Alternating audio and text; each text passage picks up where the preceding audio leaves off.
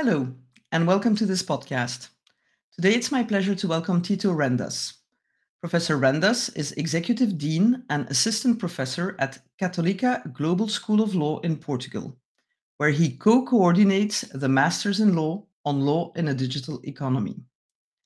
Tito also holds visiting teaching appointments at Vrije Universiteit Berlin and Stockholm University, and has been an agent for the Portuguese Republic before the Court of Justice of the European Union in several procedures on topics at the intersection of law and technology. Okay, Tito, you know about your challenge, telling us what, if anything, is wrong with the European Commission consultation on the future of telecoms and connectivity. Thank you very much, Caroline, and thank you also for the invitation. So, if I were to identify one main issue with the consultation, it's that it's not exactly what it purports to be. So, it purports to be a public consultation, and in my view, for a public consultation to be properly qualified as being public, two requirements must be met. First, and quite obviously, the consultation must be publicly accessible and it must allow for anyone to submit their answers. And that requirement, of course, is fulfilled. The consultation can be easily accessed through the European Commission website, and people like you and me can submit their answers. But I think that that formal requirement is not enough.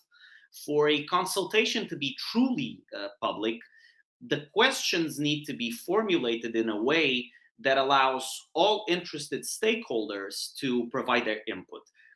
And naturally, the questions need not be so basic as to allow all lay people to participate. But people who are interested and people who have some decent level of knowledge about the topic must be able to meaningfully participate. Now, if we focus on the fair share consultation, which is section 4 of the survey, I honestly doubt that people like you and me, or most of the people listening or seeing this podcast, are able to answer most or any of the questions in any meaningful or in any useful way. We just need to consider the very first question, which asks participants to quantify their direct investments in network infrastructures that are capable of optimizing traffic. Or the second question asks about our total planned future investments in network infrastructure until 2030. Or the fourth question, which asks for a quantification of the increase of traffic through your networks over the last 5 years. Now, uh, quite obviously, none of these questions are addressed to people in the public. Instead, they seem to be very much addressed at one and only one class of stakeholders, which are the telcos.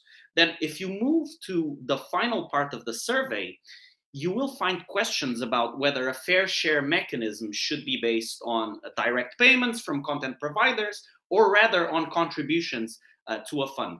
So, if you take all these questions together, it seems that the whole questionnaire reads very much like an exercise in begging the question. So it presupposes that a fair share mechanism should be introduced, and the only relevant questions that need to be addressed are how much should the compensation be and how it should be paid.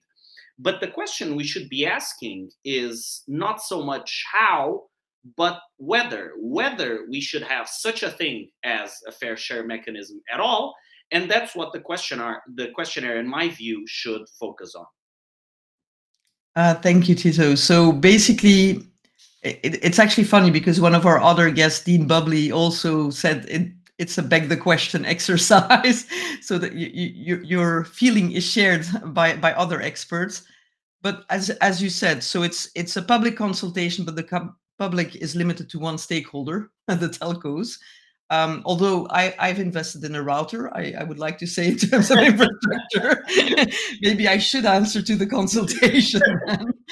And as you said, it seems to build on the premise that a fair share is a done deal, when the rationale behind such a fair share is not actually questioned, and it should be.